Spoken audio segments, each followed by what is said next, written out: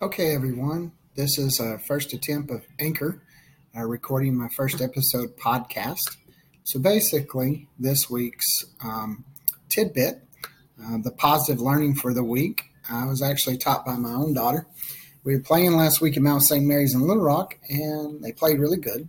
They beat them in three. So as a reward, we decided to have a sit-down meal at a restaurant. So Lexi chose Blaze Pizza in Conway.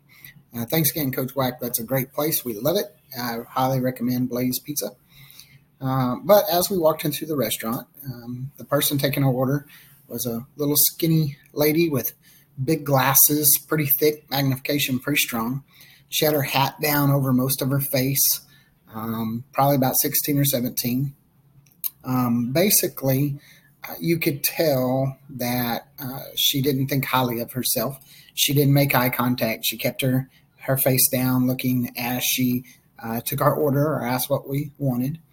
Then all of a sudden, my daughter noticed that she had her eyebrows tattooed.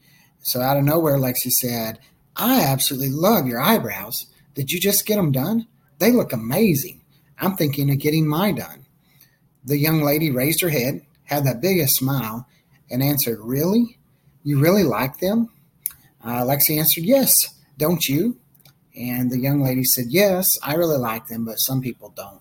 And you could tell she's probably been kind of bullied or embarrassed based over it, or people have said derogatory things. And Lexi just answered back and says, "Hey, girl, there'll always be haters. As long as you like them, that's all that matters. Just be you." I watched that girl for the rest of the time we're at the pizza place, and I noticed she stood a little bolder. She looked at the customers eye to eye. She had a smile on her face. So I got to thinking, man, our words are so powerful. We can use them to tear down, and we can use them to build up. And here again, probably when I was looking at the young lady, I was probably thinking negative thoughts, especially like how big her glasses were and things like that.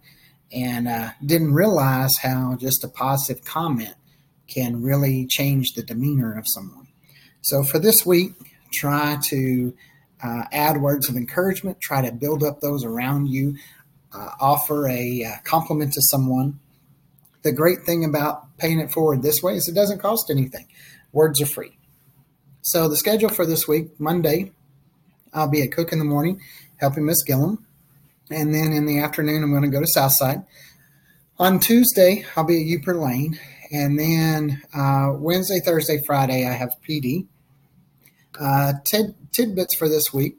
There's a wonderful math resource. I had a third grade teacher reach out to me wanting something that would do math where they could put in manipulatives but also kind of have a whiteboard area to be able to write on. I found one with the Glencoe Math. But the kids just have it on their screen. There's not a way to share with the teacher. So I did a little more research and thought, hey, all you got to do is create a screenshot. So once they're done, create a screenshot. You do that by hitting the Control and the Switch window key.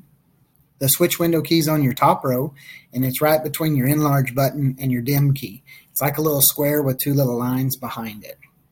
And then a little window will pop up, and if you just click the Copy to Clipboard, then you open up any of your Google tools like Google Slides and Control-V, and bam, you pasted it. And then the student just has to share it with you. So it's pretty cool. There's also Toy Theater. Man, it has lots of manipulatives as well. The Math Learning Center, it actually has extensions that you can install on the Chromebook to help you be more successful with some of the math manipulatives.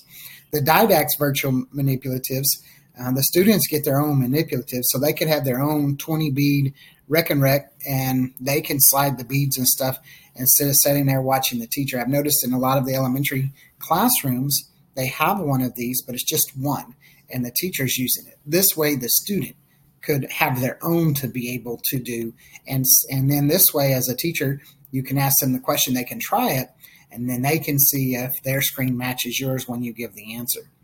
Now, for K-12 going all the way up, the CT4Me resource is a huge resource dealing with all kinds of math resources, but I did notice there's some Java resources. So just be careful there because Chromebooks don't do Java. Now, if you're not using Java, if you're still using the ThinkPads or bring your own devices, As long as the devices will do Java, it will work. And then, of course, the last recess is this Anchor. And this is making this podcast for you. So I hope that you enjoy it. If you have any questions, please feel free to reach out to me and we'll try to get it done. Thank you.